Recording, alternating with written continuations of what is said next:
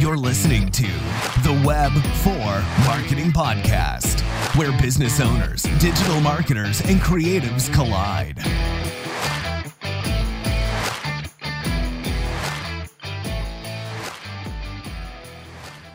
So without any further ado, I want to just say thank you very much to both Jason and Kevin for taking the time to come down and talk to us.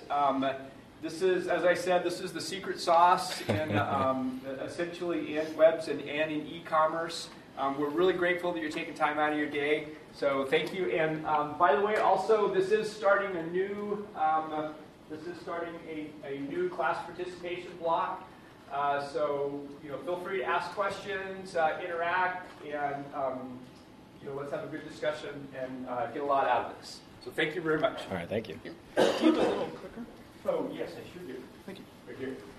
Oh man, so I'm going to talk about transforming user experience, and before I do that, I'm excited to be here. It feels like I'm with family. Went to Clark College and got 2 degrees from there, so about now I'm usually 6 Sobe Energies in and trying to stay awake after a 12-hour day at school. So thanks for having me, and we're going to roll through this.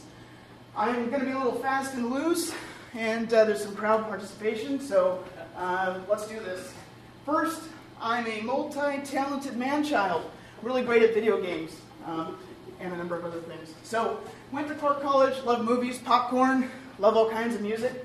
And I make movies, so I have a YouTube channel. I know I'm going to sound like one of those people who says, oh, I'm a YouTuber, I got videos up on YouTube, check me out. But I do, I have dozens of views and subscribers, dozens. I manage business operations at Web4, and I'm interested in design, UX, CRO, lots of different things. Been in the industry about 10 years or so. And I'm not joking about making movies. That's one of my first, Road to the End. It's Lord of the Rings fan film, and I'm really serious about that. That's me. So, yeah. Some of you are probably doing this right now, like, oh, God. So, we're going to get serious. First, before we do, how many of you know what CRO stands for? Just raise your hands. Anybody? Okay, good. Great. So, UX and CRO go hand in hand together. Users are all the people who come to your site, right? It's someone who comes in and is interacting with your content, your material. The experience. What kind of experience are they having on the site, right? Is it easy for them? Can I flow through different areas, product sections, maybe have a store and a series of categories? Can I filter by price? Can I do some of these things that are pretty standard of high-end e-commerce sites? Conversion. Someone's on your site and they purchase. It's conversion. They fill out a contact form. It's conversion. They call you. These are all forms of conversions. Conversion can also be live chat. Getting people filtered in and started into the funnel. Oh, hey, you want to talk to a person right now? Just put in your email address. Okay, great. Well, now they have your email address, and they're going to start reaching out to you on a regular basis because they know you use live chat and you're interested in their product. Rate.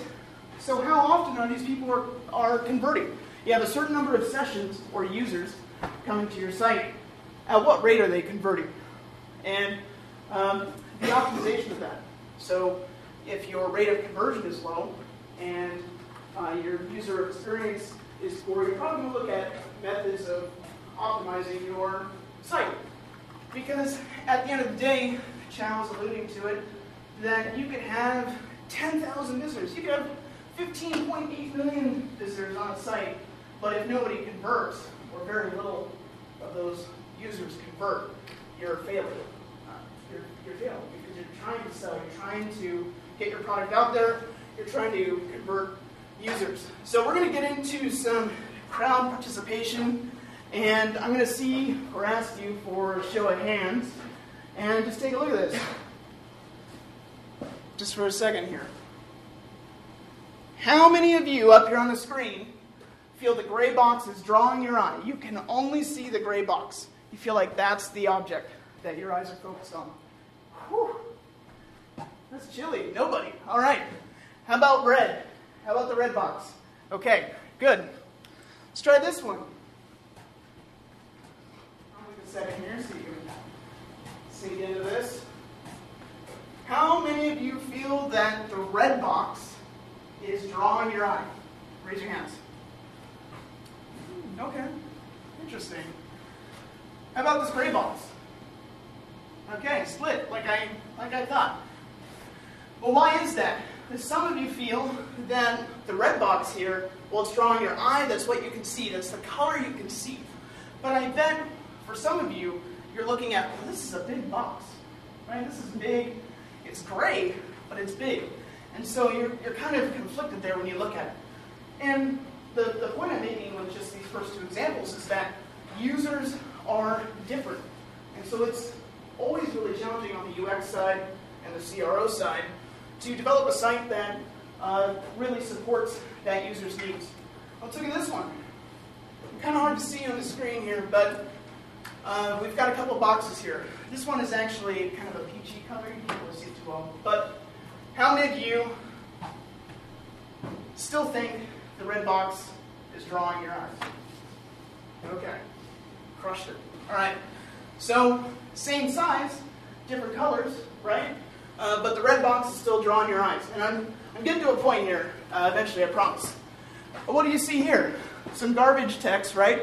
But I bet that your eyes are drawn to that red box.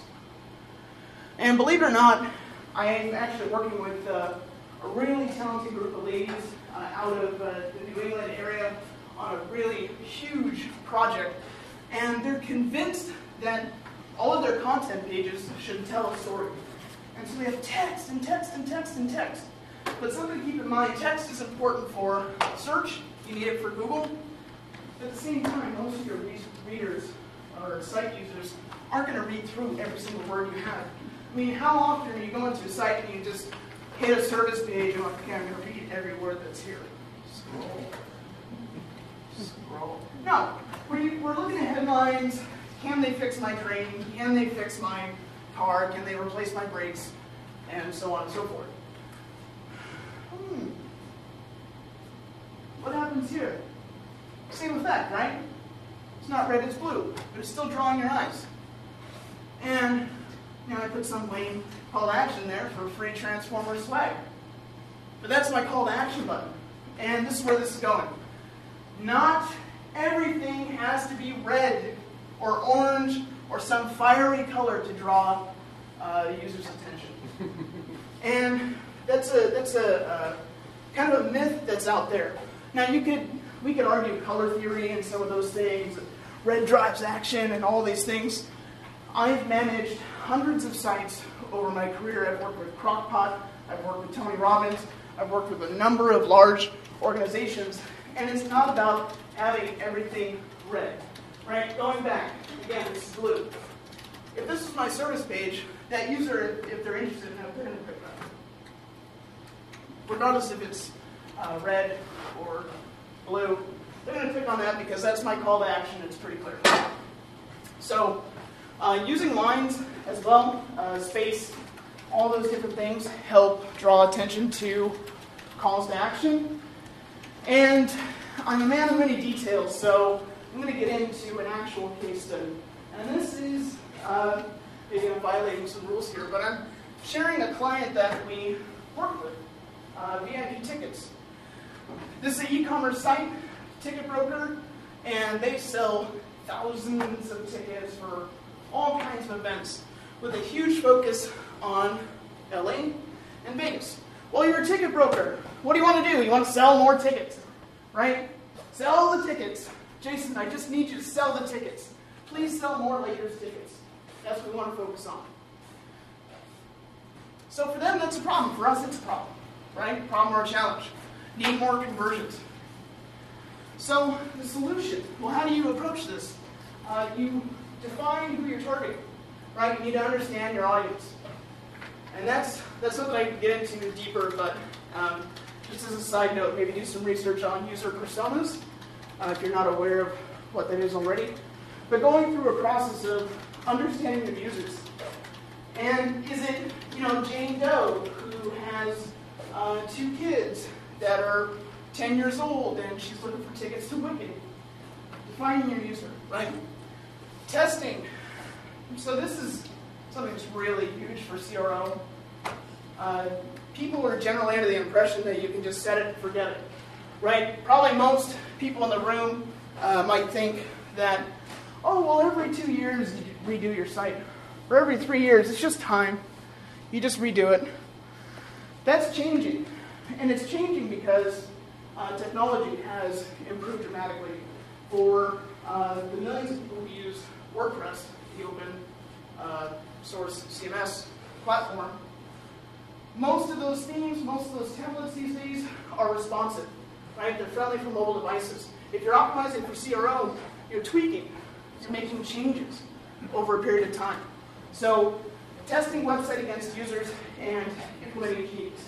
So moving on to this case study, we asked a bucket of users, do you know what this site is about?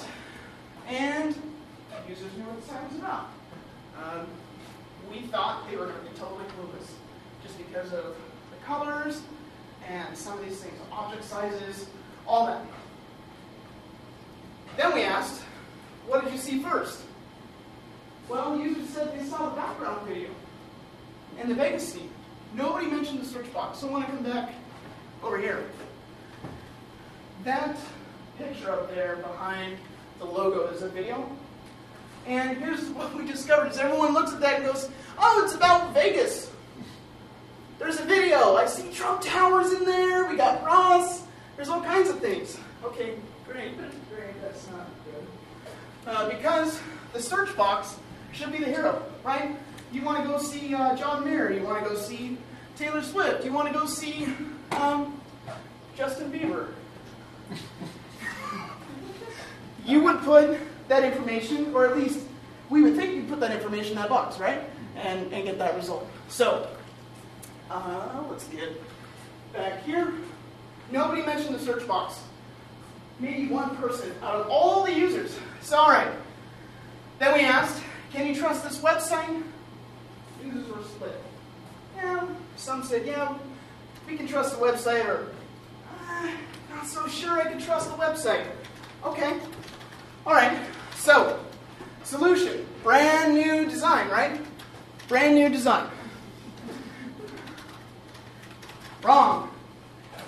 We designed this, and not the prettiest of background pictures. And it's testing, right?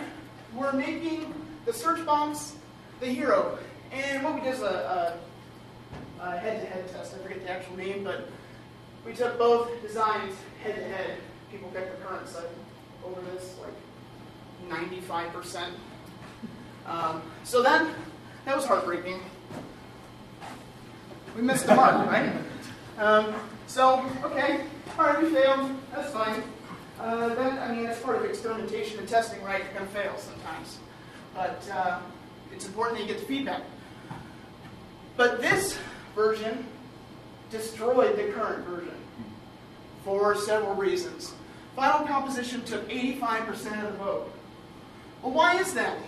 I mean, look at this. It's totally different, right? A lot different than this. Way different. So what we could gather, and Chow was a part of this case study as we worked through this, well, it targets high traffic categories. So sports, concerts, theater, other, those first three categories are some of the most often visited on their site. So we're pushing them. We're also pushing the search box. Search box is the hero now. The feedback that we got on this was that users can see the search box. This is about tickets, and more importantly than all of this, really, so we created a better feeling, a little bit better structure and focus. This design is the entire homepage that we generated. We could elongate it, make it bigger for search purposes, and content, things like that. But if a user went there right now in this fantastical future, they would see this. You'll see that on all your screens. And that just makes it easier for a user. It is not so local focused. Because when you arrive, if I live in New York and I came across VIP tickets, I saw the homepage, it's like, LA, here's this Vegas video. It's not for me. Out of area, wrong site, leave. So it's really important to understand your users. All right, everyone still good? We're good. All right, awesome. Other goodies. So I'm going to tear a few sites apart gently, hopefully. Pacific Foods. What is wrong with this? Yeah, you can't read it. Now, let's assume they had some kind of feature that's like Amazon, right? Subscribe and save. Get all the broth you want. You would have no idea if that's what that said, because you can't even read it. And if you go to their site now, you'll see that they got these icons here, apparently like sliders or something. I don't even know what's going on. So they're trying to sell stuff. I'm already irritated. They got some old school social stuff right here. Yeah, hard to see. Ooh. I'll be gentle. So all I'm really looking at here, to go back to our color examples, is really understanding where your eyes are going and really understanding your users. When I look at this, and it's a little fuzzy up here, but you got that red bar, right? And you got that red apply now, and you got red. So it's very clear that who put this together is using a kind of a highlight color to draw your eyes around the site. However, what happens is you're kind of battling here visually between those two items. And also, are those the places that are really important? You know, are those the ones that you really want users to see? Should apply now say enroll now? Like, what am I applying to? Apply now. Like applying to a job? Now, you're on a state university site, or Washington State University site, so it's safe to assume you're applying to the school, but the language can make a big impact. Simply changing enroll now, and maybe there's a case study for WSU that says, we had an enroll now one time, it wasn't converting, so we changed apply now, and now everything's red, and now everything works great. But if the conversion rate is low, or lower than they would like, maybe that should say enroll now. And test. So I was actually on the committee responsible for the marketing of it, and actually something like 90% of the traffic that we are trying to convert are high school students who are considering where they want to apply. So that's why it's up there. And there you go. And then the red bar at the top, that's where all of us click on. When we go to that site, that's where we all click. Yep. And that's what I figured. And that's your team understanding your audience too. Yeah. Who are we targeting? And that's why it's so critical. If we think back on the VIP tickets example, if we're wanting to target just everybody in Vegas, great. That whole site should be nothing but Vegas images and background photos and text and all those things. What is even happening here? What is this? Like, this is party. This is Big Al's site. I'm going to destroy this one. But I'm Big Al's. What do I want to do? I'm a big provider of entertainment and booking parties and things like that. What do I want to do? Well, I want to get daily deals listed. Nobody cares. Book a party. If they come to your site, they're probably getting location data, hours, kinds of things that you can do there, and potentially booking a party. There's so many issues here, though. Big Al's logo twice. Open March 16th. I'm pretty sure this is 164th location? Maybe. Kind of looks like that. But it doesn't say 2017, 2016. This could be really outdated. I have no idea. And if this is ilovebigals.com already, then why are you telling me that again? Like, it doesn't make any sense. So these are some examples of clients I've worked on, just to give you an idea. Now, by no means am I suggesting that these are beautiful websites. Something to keep in mind for CRO is that it can be the ugliest site on the planet. But as long as it's converting, you're doing good. So you want to convert those users. So here you got this kind of brown, reddish kind of color with the phone number and the request free estimate. That's intentional, right? Call us, request estimate. This used to say learn more. Please don't put learn more on your websites. Please don't put learn more in your header. It tells the user nothing. This space is going to be seen 100% of the time that people are arriving at your homepage. So make sure that these headlines and these sub-headlines and this button stands out and leads to the call to action that you want people to take. Here's Broadway Furniture. Actually, to go back, this increased their conversions by 10%, just this little button change or color change. Broadway Furniture increased their conversions by 15 to 20% by adding request details and phone number. Because you can't actually buy most of their products on their site, and what good is it to send you a user to a page that has no action? Oh great, I love this, what is this, new classic Galaxy leather living room set. Okay, great. But there was nothing there, so it's well, okay, look at some pictures. Okay, I can't do anything. People will leave the site because I couldn't take an action. Here's another e-commerce site where this is the Alpaca Group, where we added a sale graphic in the sidebar. And that increased their e-commerce conversion rate because they had a good sale going on and drove more people to take action. So, takeaways. It doesn't have to be red, right? It doesn't have to be orange. That fire engine red, you don't need it. If it is part of a brand, Coca-Cola, red's part of their brand, maybe that makes sense. Don't hide the calls to action. Pacific Foods can't read anything in there. It's hot real estate. It's being wasted. Sometimes simple is better, which is totally true. You saw that moving company one. It's not a highly complex site. It converts very, very well. And as Chow said earlier, it's just testing. So something that I picked up from, I think it was Teresa Brown from the Engage conference just a couple of weeks ago in her CRO presentation. She said, if you're making changes to your site, don't be worried about making a change and then waiting 6 months to see how it works. No, make a change, monitor, watch it over the next week or 2 weeks. Is it performing better or worse? If it's worse, maybe you should switch it back, right? If it's performing better, okay, you're onto something. Maybe now you go and tweak another element of your conversion process. Some CRO tools. Crazy Egg for heat maps. It is paid. I'm not sure if they have a free version. No free version. Mouseflow, free. There's a free version for that. For user testing, you can implement that code on your site. It will track up to 100 users, and it will actually record their screen activity and save the recording in the dashboard. So you can see how users are scrolling through or not on your site. You can also see if they encounter errors. We talked about VIP tickets, preference tests. That's what I was trying to remember earlier. Usability Hub is great for that. It is a paid tool. It's fairly inexpensive.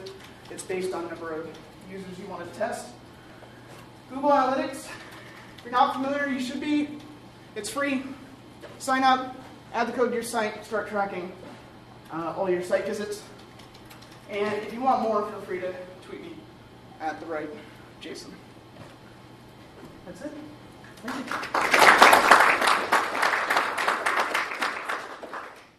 I go back to the trucking, the moving site again.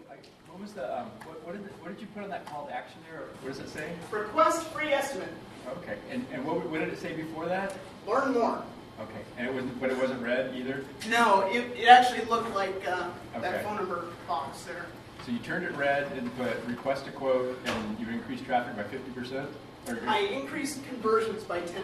10%, okay. Something else I did here that I didn't walk through is that I added an estimate link up in the top. Didn't exist before, so I created that page.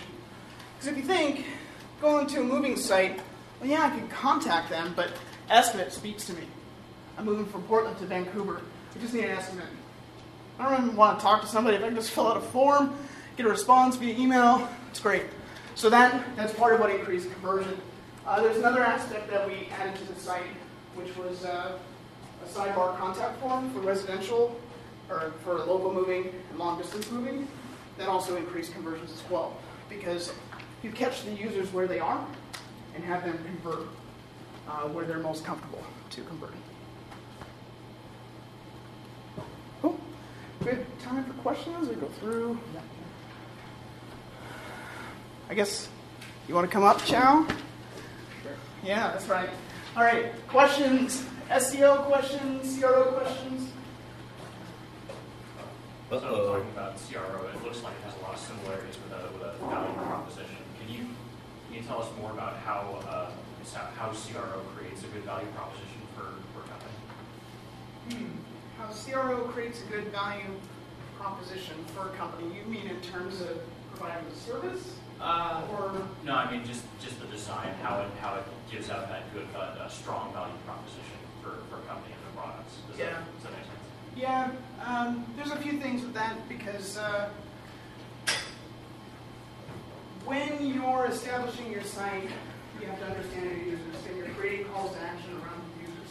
So while VIP tickets might sell all kinds of tickets to all kinds of users for all kinds, hundreds of different events, they really want to sell the sports tickets. And so they're going to emphasize that more on the site. They're going to have more calls to action related to that. And their site's going to be more optimized around those topics, too. And that's search ties into that a little bit. I don't know if I'm answering the question or you might have a better answer. I think if you're looking for specific feedback for the design of the site and the products, you're really going to want to use Usability Hub. You're able to ask questions and have users look at what you're trying to get them to do and give you an actual response. You can then also give split tests to see which ones are going to prefer better, if they still do understand what the site's about. That's where these different tools will come in handy. Okay, thanks. My question's actually for you. It's regarding the content is king and how you want, how they give you just kind of the generic information from manufacturers. Is there such a way where you can alter it to make it unique, but not too much where the manufacturer feels that you're no longer displaying the product properly, or could you get in trouble for if you went too far into the unique category of that? So usually manufacturers aren't looking at your site. They're going to give you all this information because it's going to help you sell. They only want you to sell because they make money when you sell. So yes, you can make it unique. You do want to keep the core values there that they're trying to promote, and or like specifications if it's size, weight, dimensions, whatever those are. Those you want to keep them the same.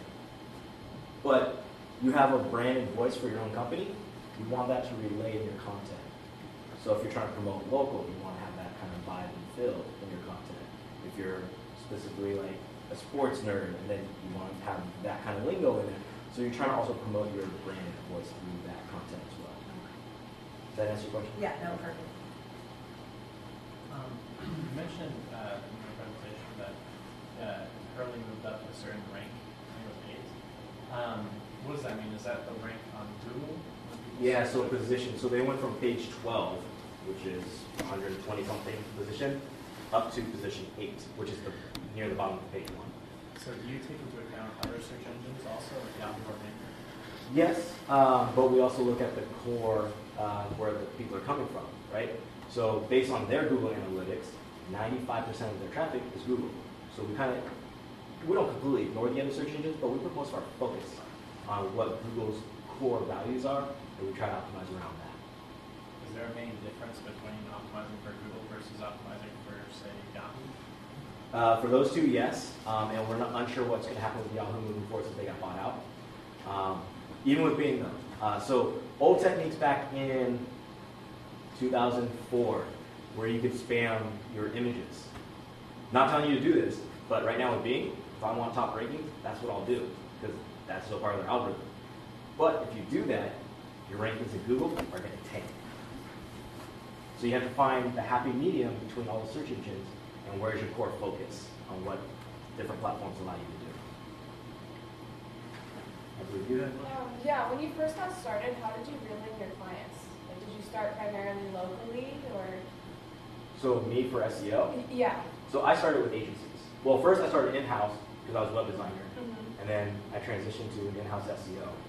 From there, I wanted to grow and work with people that are in that industry, and so I went to an SEO agency.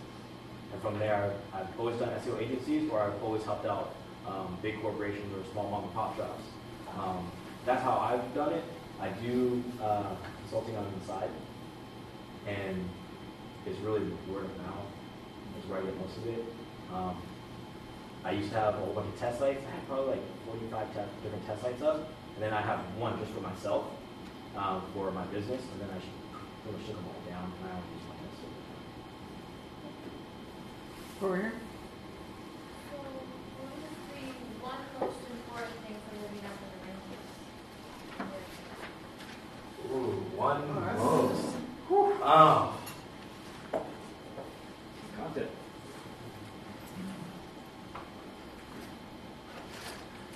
Mine's keyword research, knowing that you're going after the right terms. I'd say content's going to be the best strength in the beginning because Google needs to crawl your site and know what your page is about. You can rank even without links, but it's a lot easier when you have links going to your site. So I'd say content is probably the most valuable that you want to start there.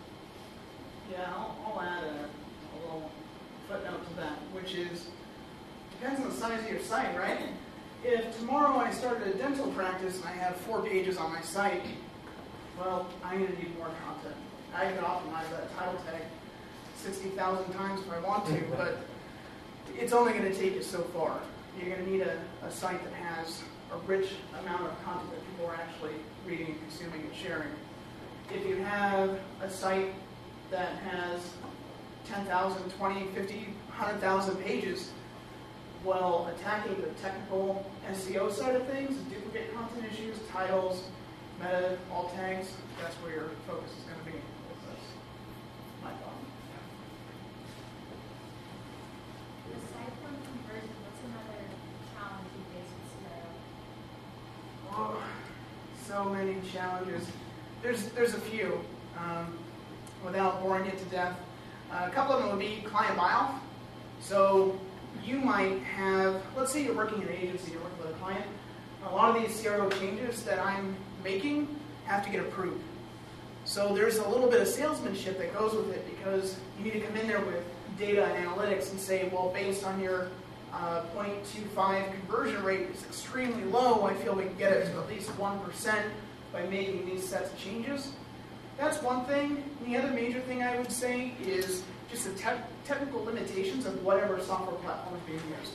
So if you're using Joomla, if you're using Shopify, if you're using, it depends on some of those limitations because Shopify may not let you move a little box to the right and have it be a certain shape, size, that kind of thing. So we run into that quite often. I don't know if you have anything to add to that. I was going to say basically the sell to the client is probably the hardest part. Especially if they have a very specific brand and feel to their site and they don't want to change that at all, that can become very difficult, especially when we know what the public is wanting versus what they're trying to portray on the site. So it's kind of being able to sell that and let them know this is actually what will work. In the back? So, do you guys work on multiple projects at one time, or do you guys do single projects as you go so that you're not confusing numbers back and forth between projects? You want to answer that? Both. So start a project, start to finish. So not saying we're going to design an entire website and then we'll go to the next client because that might take 90 days, it might take a half a year.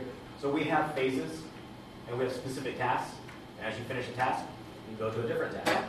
So you can work on multiple clients based on tasks that you're working on. But we have time frames that we have to complete things by, so we have a very strict schedule. And Matt?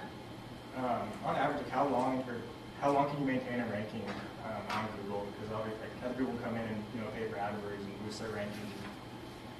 So you're talking about organic or paid? Paid. Paid, you can hold the #1 spot if you want. Okay. You need a budget. In Google, there's an option to say always #1. But is that smart? the big clients I work with, they do it all the time, but they're willing to spend $10,000 a click. Jeez. If everybody clicks number one, so then who gets number one? If they're in a similar like industry with like similar key, like how does Google determine who, like, does it just have a bid off at that point? Like, it's based on, so behind the scenes, it's you have a daily spend and you have a total spend, and then you have a cost per click. So those three put together based on always saying number one. If you're saying, I have $1 million to spend today, and competitor 2 says, I have $500,000 to spend today, guess who's going to have position 1? $1 million. Yep. So it comes down to money if that many people are saying position 1, unfortunately.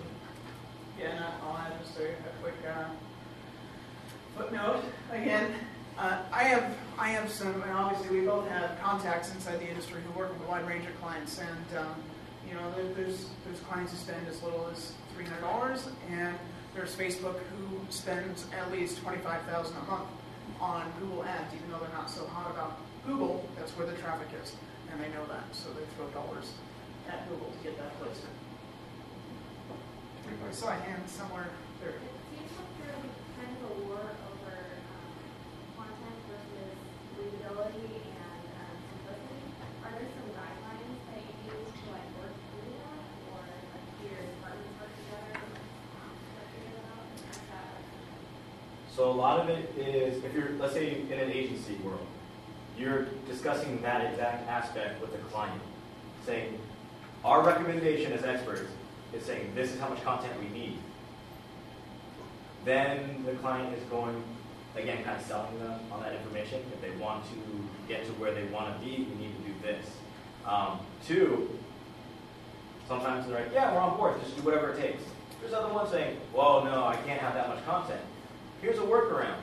How about we have 100 words or 75 words here, and the rest of it's all down here below the fold, but still on the page where it's still readable. That works. So it's also working with the client on trying to navigate around the look, feel, everything of the site that they're trying to portray. Does that answer your question?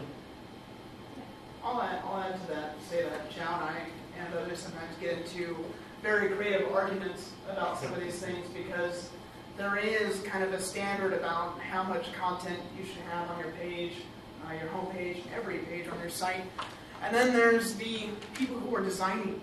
You know, we're like, well, I want this to be really pretty, and I want this graphic to go here, and I just want a wall of graphics. I don't need any text. There's things that you can do there. We're working with several big clients where that's the case. It's like, oh, it's so wordy. What can we do to get rid of the words? I'm like, oh my God. So we look at it and we say, okay, there's techniques you can use in JavaScript and other things. We use WordPress a lot. We use Jupyter theme for WordPress a lot.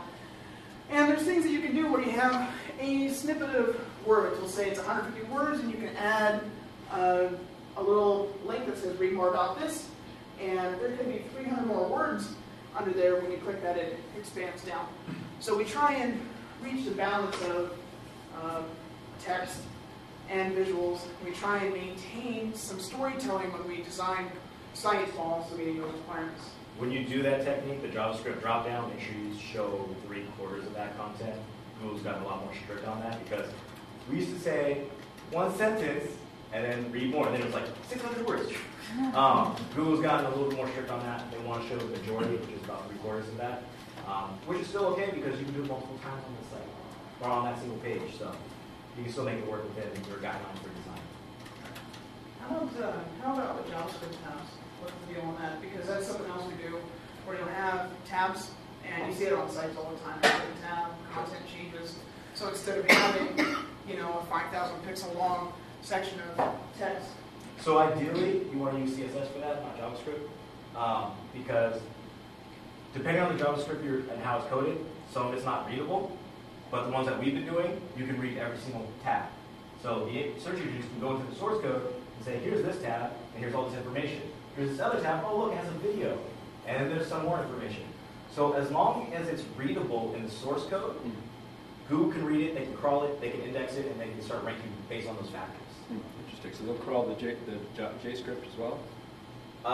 They can read some of the JScript, but again, if we're trying to do the tabs and you have it in a JavaScript that doesn't show any of that content that's in those boxes, but it's all hidden inside that JavaScript, they're not going to read it. Okay.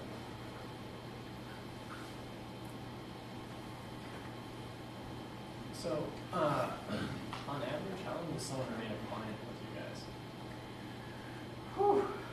I would say the average right now is around 3 years. 3 years, and they leave, and do their rankings change once they leave? It kind of depends on the next company they go to. Yeah. Usually the SEO we're doing is not gray or black hat, which is against Google guidelines. So usually they kind of hold it for a good amount of time until they're not updating their site with new content for their blog, they're not getting new links, social media aspect is down, and engagement. I'm assuming they'll hold it for probably 9 months without doing anything, but then we'll start seeing a drop. Now if you go to other SEO agencies that I know very well of, where they do a lot of gray and black hat against Google guidelines, once they leave, they tank. So it kind of just depends on the agency you're kind of working with. What did you call it? Gray hat and black hat. Basically, black hat is going against Google guidelines. So Google says, don't do this, and people are still doing it to get results. Once you get caught, you lose everything. Gray hat is kind of like, well, it's kind of saying we're okay doing this, but it's not fully against the guidelines, so you're in like a little gray area, so you're trying to save. I wouldn't play, if it's your money, I wouldn't play inside that range. I'd only stay to following the guidelines, just because you wouldn't want to take the repercussions on the other side. I've seen it where someone goes complete black hat, and they spend hundreds of thousands of dollars in their sites over 10 years. Google de-indexed the site. That means you can't be found at all. Even if you type in the company name, nothing. It took 8 months to get them back in, and then from there they had to kind of restart from scratch.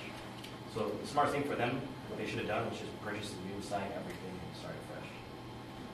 You know, 2 things I want to shout out right now because I know that these are critical things that tend to happen when someone moves to another agency is they're moving on to rebuild their whole site and get a whole new site, and they release and they leave the robots, disallow everything in the robots file, and they do no redirects. Now, if you're not familiar with what those things are, just Google robots.txt. There's code that's usually in place on a lot of sites in a dev environment where you're disallowing all the search engines from indexing the site. And I see it time and time again where those sites get published to the public, and the client goes, I'm not being found, not in Google, it's because your developer left this tag in. So there's a couple things that can just totally kill everything that you've done.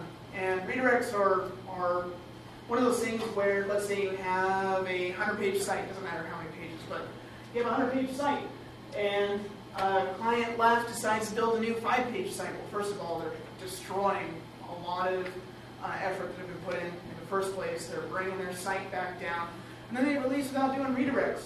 So what ends up happening is Google has all of these indexed, broken pages, and people keep hitting them, keep getting 404s, and that's not good either. We see that a lot when people leave. We're doing the project in here where we're new e-commerce and everything, and you guys were talking about for paid advertisement where people pay as little as like $300 upwards of obviously quite a bit. What would you say is a good starting out budget for like a new e-commerce?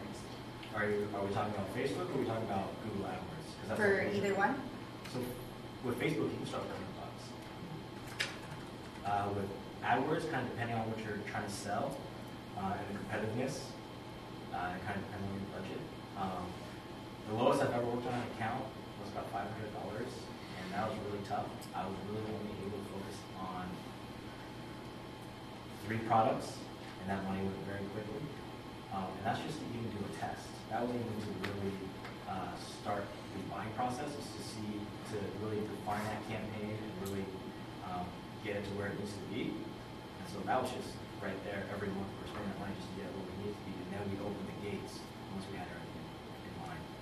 So would you recommend like $1,000 starting out just to kind of start testing and everything? Say if we had like 10 products kind of thing? Yeah, one thing I would say is run it for a few hours and pause it and make sure you see what's happening, because you want to say, A, how long are they on your site for? Because If they're only on your site for less than 5 seconds, it's not what they want. So you're A, maybe targeting the wrong keyword. 2, maybe you're getting a lot of clicks, but there's no conversion, so maybe you have a conversion issue. So instead of blowing your money away, you want to try to fix those as quickly as you can in your testing phase. Just getting some of those quick insights is going to help you really figure out how to navigate the users on your site and how you should then tweak your ads. Because maybe you have a lot of impressions on your Google AdWords, but there's no clicks. So you know you have to improve or look at the spend on your keyword, see where they're positioned, and then 2, maybe you're always positioned 1, 2, and 3, but no one's clicking in and there's a lot of impressions, then you have a click-through rate issue, which means you need to rewrite your entire ad because people aren't liking the rate. It's kind of tough because I say this to clients, and I hate to say it to clients, but it's really pay to play, and you're going to get as much, well, if it's optimized properly and set up properly. The number of sales and things like that increase exponentially if everything is working based on the number of dollars you're putting into it. And something else to think about is, I know someone who's selling slime, like they're making kids slime.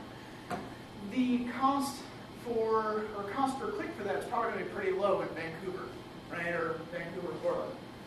But if you are selling, we'll say, I don't know, nationwide, it'd be a lot different. In a different industry, like legal services, get ready to have at least 2,000 to 4,000 to put down on ads monthly in Vancouver. So it's an extremely competitive market. Just things to think about. Was there anyone back here? I saw hands earlier. No. Yes. Yeah, and this question is for you. Do you have any specific examples of, I know you mentioned changing color and box sizes and whatnot. Do you have any specific examples of changing like the typography, the type of font, and the effect from changing that font for like a website and the conversion rate?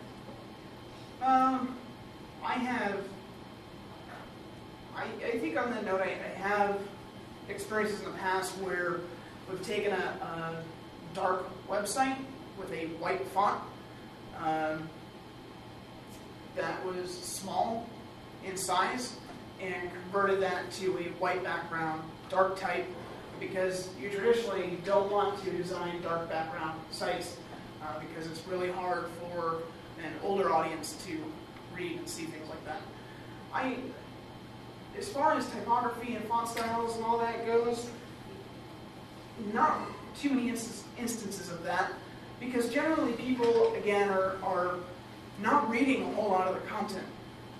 They're kind of going through, jumping through the site, and looking for those calls to action, trying to get to the stores, page, or something like that. I don't know if you... I only have one example of that. I was dealing with a boutique store who did flowers, and she did cursive as her text for the buttons. Not like the regular text, but just the buttons, like the call to actions. And it was a little bit too narrow. And it was legible, you could read it. She wanted to be fancy, have that nice feel to her site. But that's where we said, hey, this just needs to be clear, simple. There's a standard blue font that we always use. And we made it a little bit larger, so we increased the font size and the button. Her sales went up. But just make sure it's legible. That's the biggest part. Thank you very much. We'll give that a round of applause.